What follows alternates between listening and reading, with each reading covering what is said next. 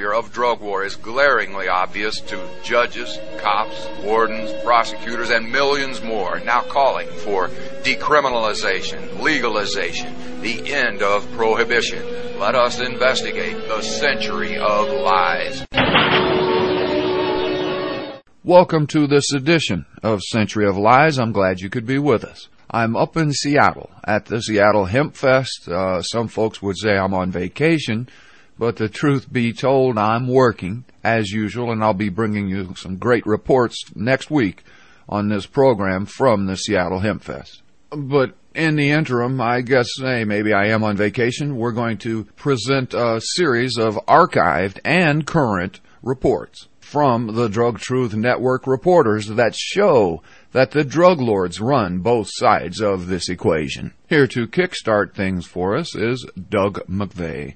Afghanistan is turning into a suicide mission. The Sendless Council is a European foundation which focuses on international security and development issues. Earlier this week, the Council put out a report entitled Canada in Kandahar, No Peace to Keep. According to the Sendless Council, quote, Canadian troops and Afghan civilians are paying with their lives for Canada's adherence to the U.S. government's failing military and counter-narcotics policies in Kandahar.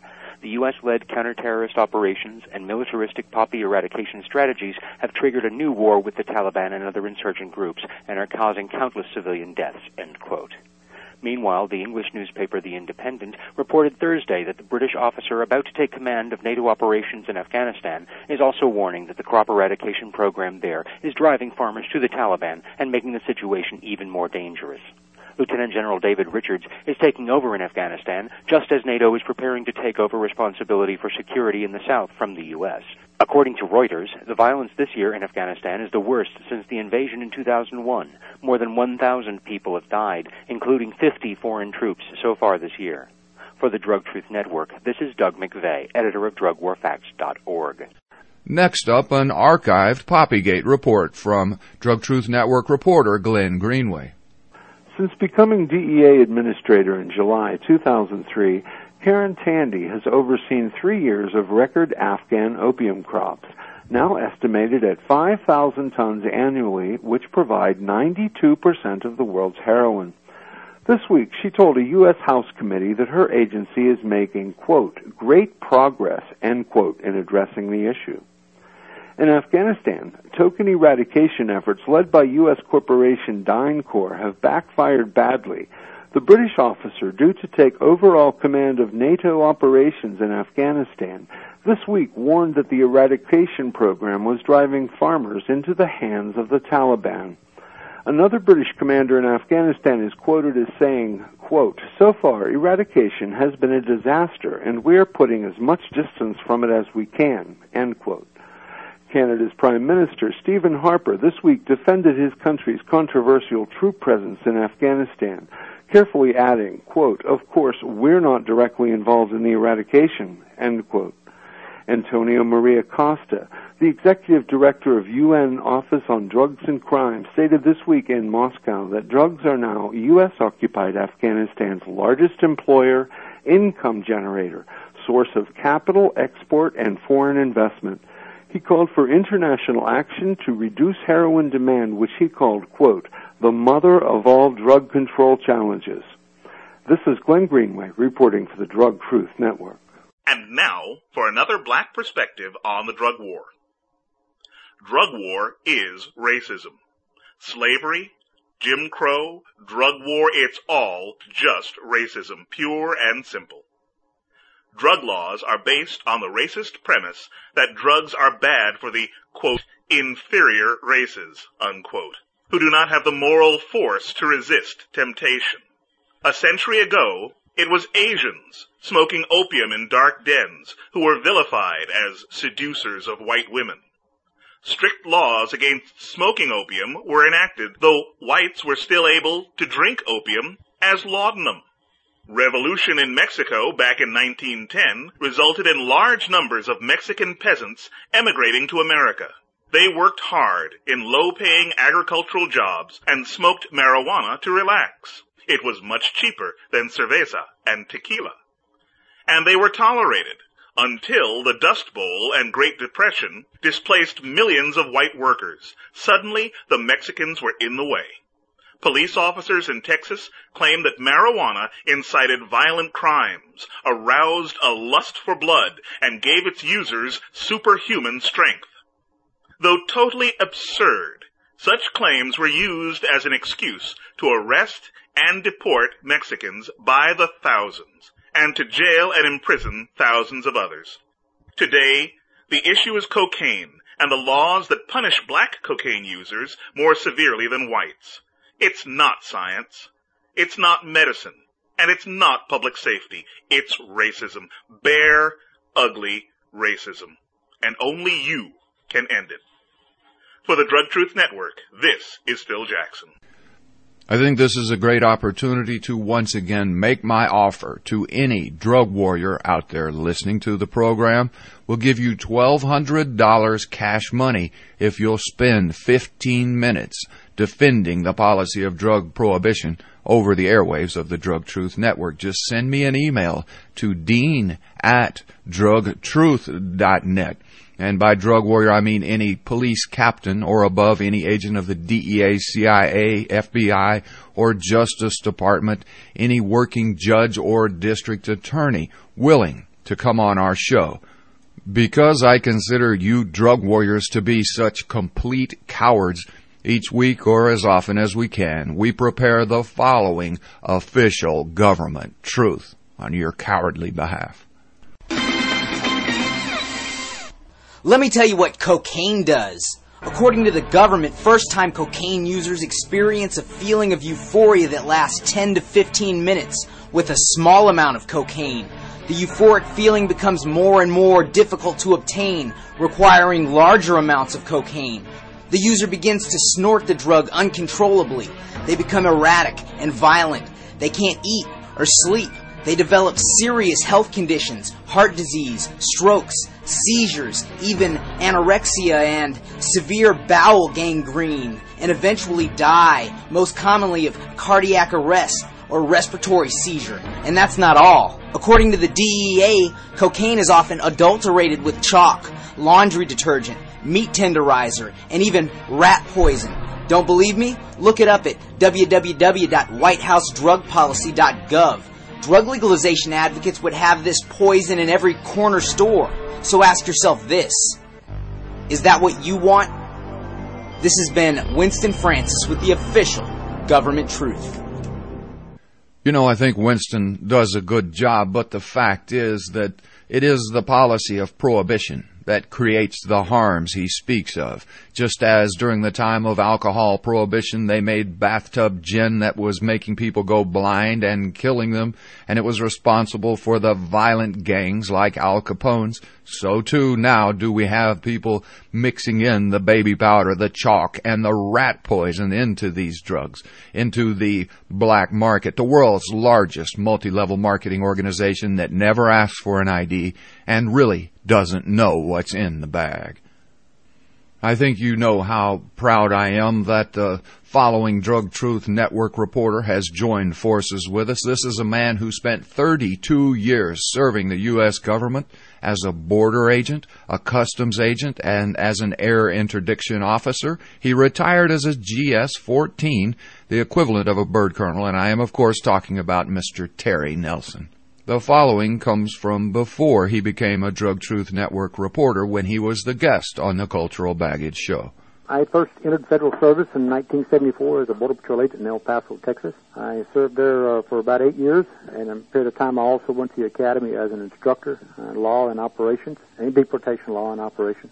And I came back and I transferred to Florida and worked there for a year around the central part of Florida, and then I went over to the Department of Treasury as a Customs Patrol officer running the boats down in the Florida Keys for a few years.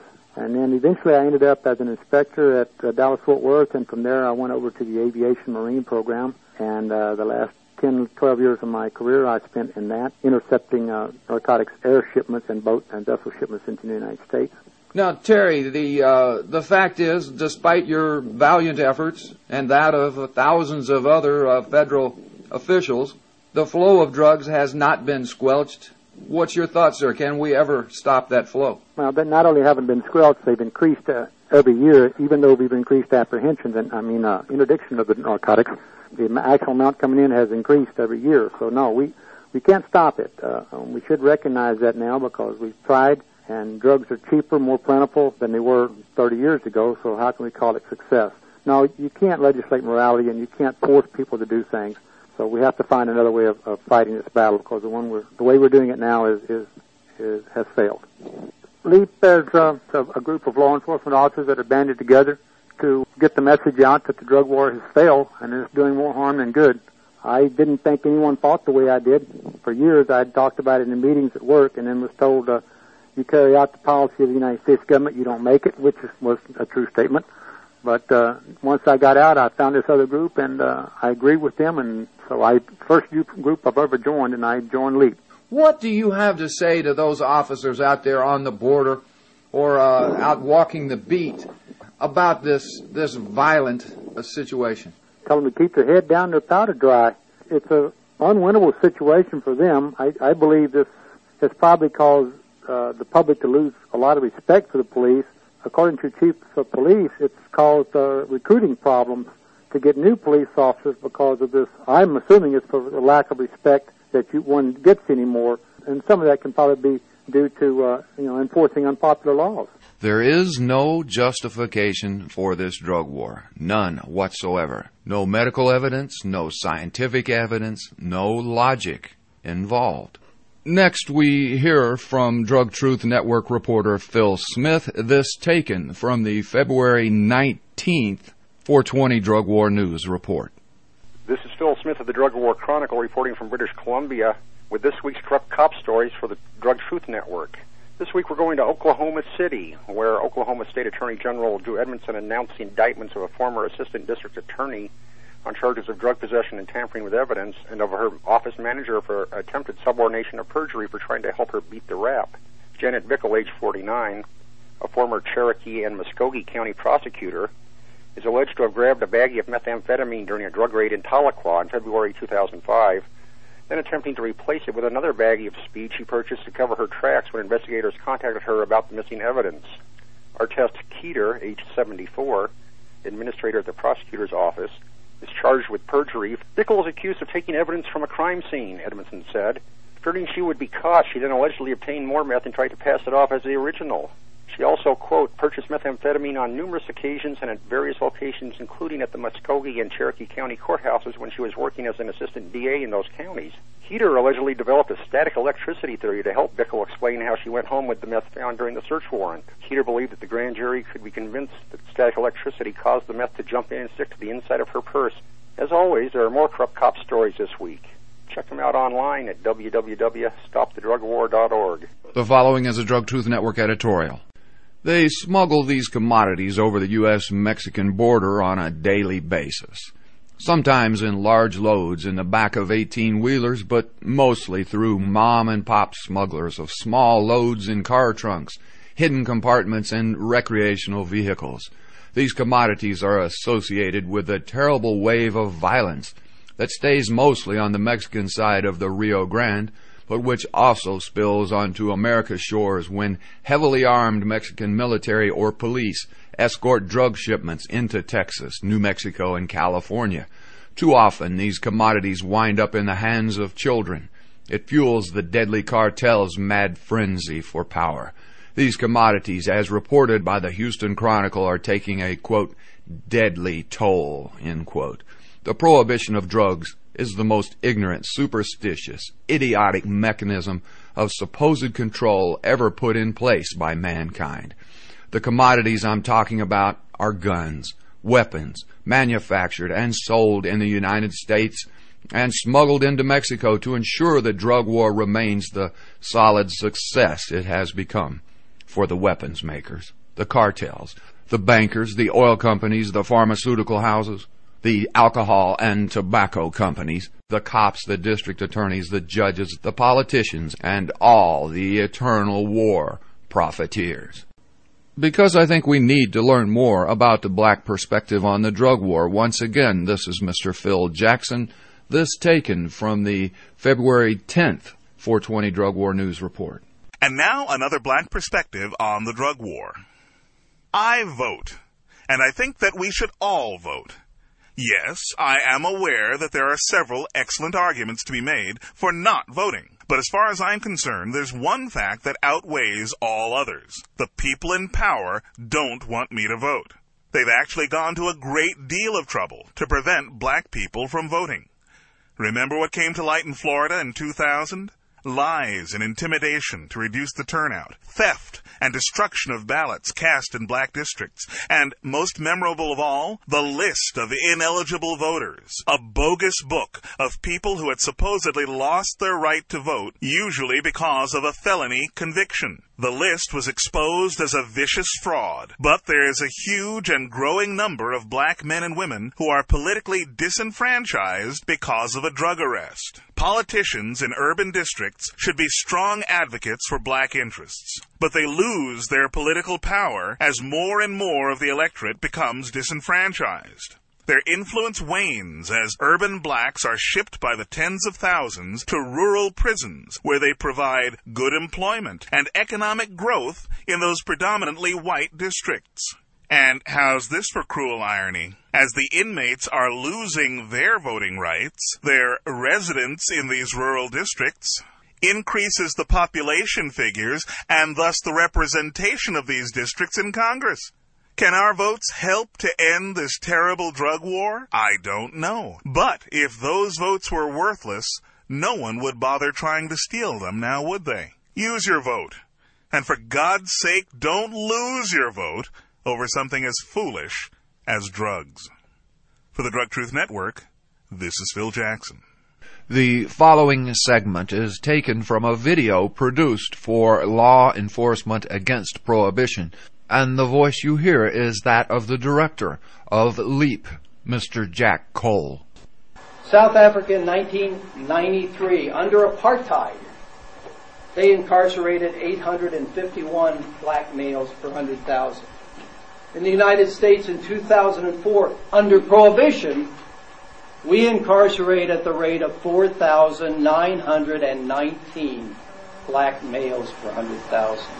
Now, how anybody could look at this and not see institutionalized racism, I don't know. Again, those stats are taken from a 2004 U.S. Justice Department report, arrests per 100,000 black men. South Africa, 851. USA, 4,919. Are we winning yet? We do have some current reports coming from the Drug Truth Network reporters. So let's start with this week's report from Terry Nelson of Law Enforcement Against Prohibition. Information or misinformation? On his recent trip to Great Britain, according to BBC News, John Walters, United States Director of Drug Control Policy at the White House, said it was important to tell children substance abuse was not a fashion statement. He added that searches did not constitute an invasion of privacy, according to The Guardian. So our drug czar feels that it's okay to go to England and tell their government and schools that it's okay to violate U.S. kids' Fourth Amendment rights. I find this trend alarming because during my tenure as a federal law enforcement officer, we were always cautious about violating the suspect's Fourth Amendment rights, which are the right of the people to be secure in their persons, houses, papers, and effects against unreasonable searches and seizures.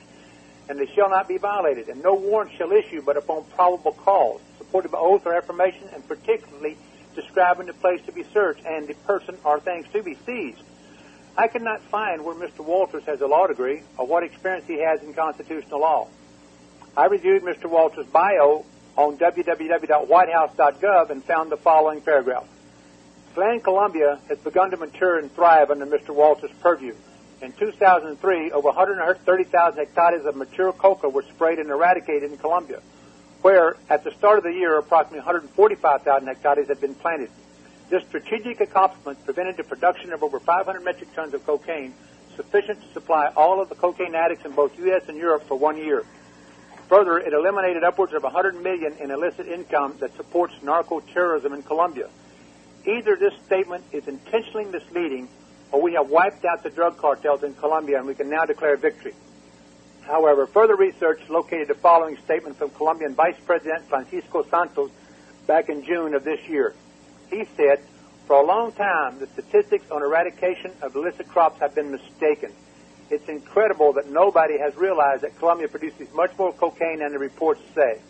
He was responding to the release of a report on his country's cocaine production conducted by the U.S., United Nations, and Colombian experts at the request of the Colombian government. Now, the Colombian news weekly Cambio has published an article based on that report, and the rest of us get to understand what Santos was talking about. According to the report, the Colombian police estimate was 497 tons in 2005. The U.S. estimated 545 tons, and the UN estimated 640 tons. But the authors of this most recent report estimate that cocaine production last year was actually a staggering 776 tons, or nearly half again as much as the U.S. or Colombian police estimates.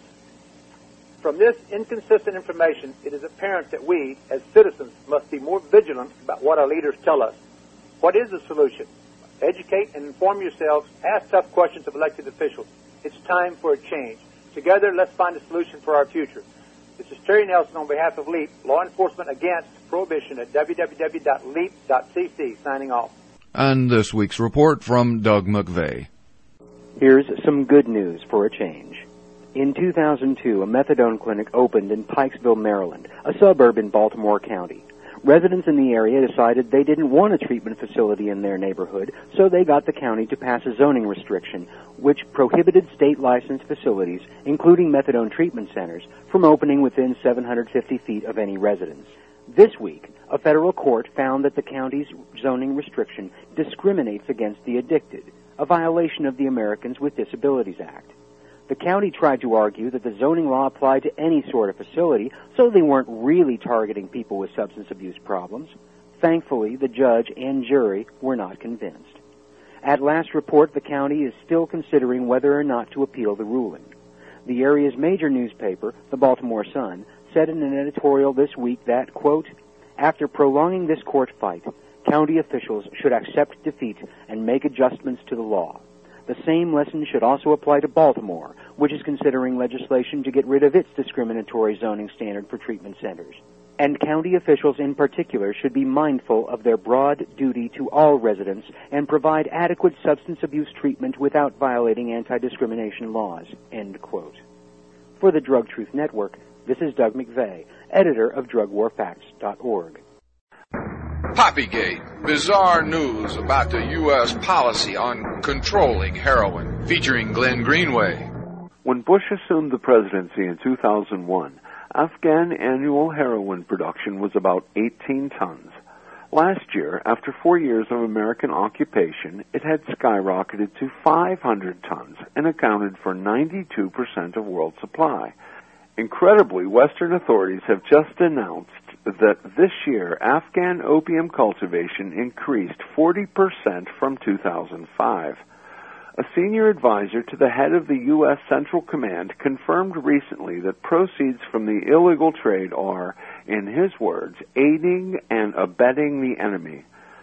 A leading AIDS researcher warned this week that HIV is now spreading most rapidly in Eastern Europe, Central Asia, and the former Soviet Union, and blamed the tremendous increase in Afghan heroin production for the regional epidemic. The Trumpet, a publication of the Church of Latter-day Saints, puts it this way, quote, Afghanistan is devolving into one of America's worst geopolitical nightmares, end quote. This is Glenn Greenway reporting for the Drug Truth Network. And now for another black perspective on the drug war.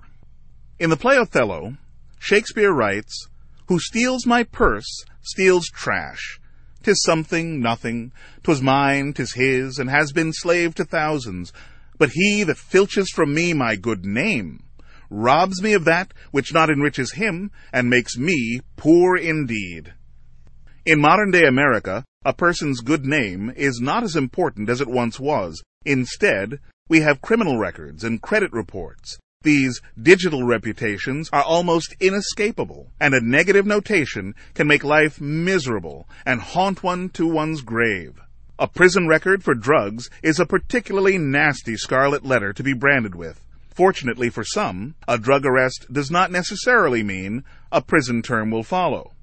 For whom, you ask? Well, In North Dakota, blacks are sent to prison only twice as often as whites, while in Illinois, the ratio is 57-1. Yes, in America today, equal protection under the law is a fraud. Justice is class and race dependent, and families and friends of the rich and powerful have little to fear from the law. Right here in Houston, the daughter of our own Mayor Bill White was recently popped for drunk driving. Will she have her license suspended? Or will it be another case of white privilege? For the rich and powerful, there are always alternatives that allow one's good name to remain unstained. A very powerful person might even be able to erase their record completely and start anew. Why, such a person could even go on to become president someday.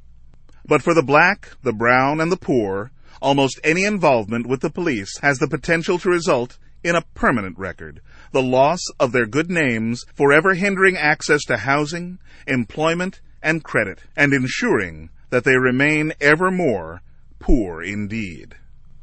For the Drug Truth Network, this is Phil Jackson. This is Phil Smith of the Drug War Chronicle with this week's Corrupt Cop Stories. Or actually this week, we have a judge with a bad habit. In Lowndes County, Mississippi, an Alabama judge has been arrested on methamphetamine possession charges, the Tuscaloosa News reported.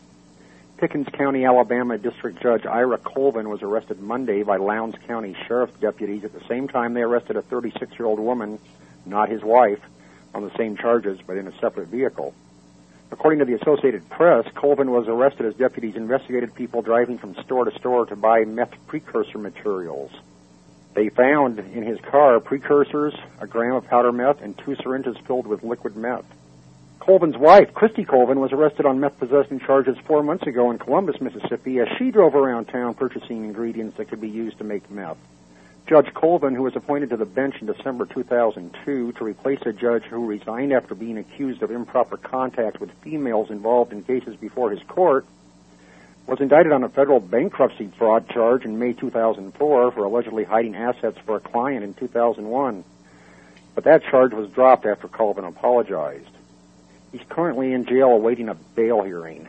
There is much more strange corrupt cop behavior this week, not your run-of-the-mill stuff. Check it out online at www.stopthedrugwar.org.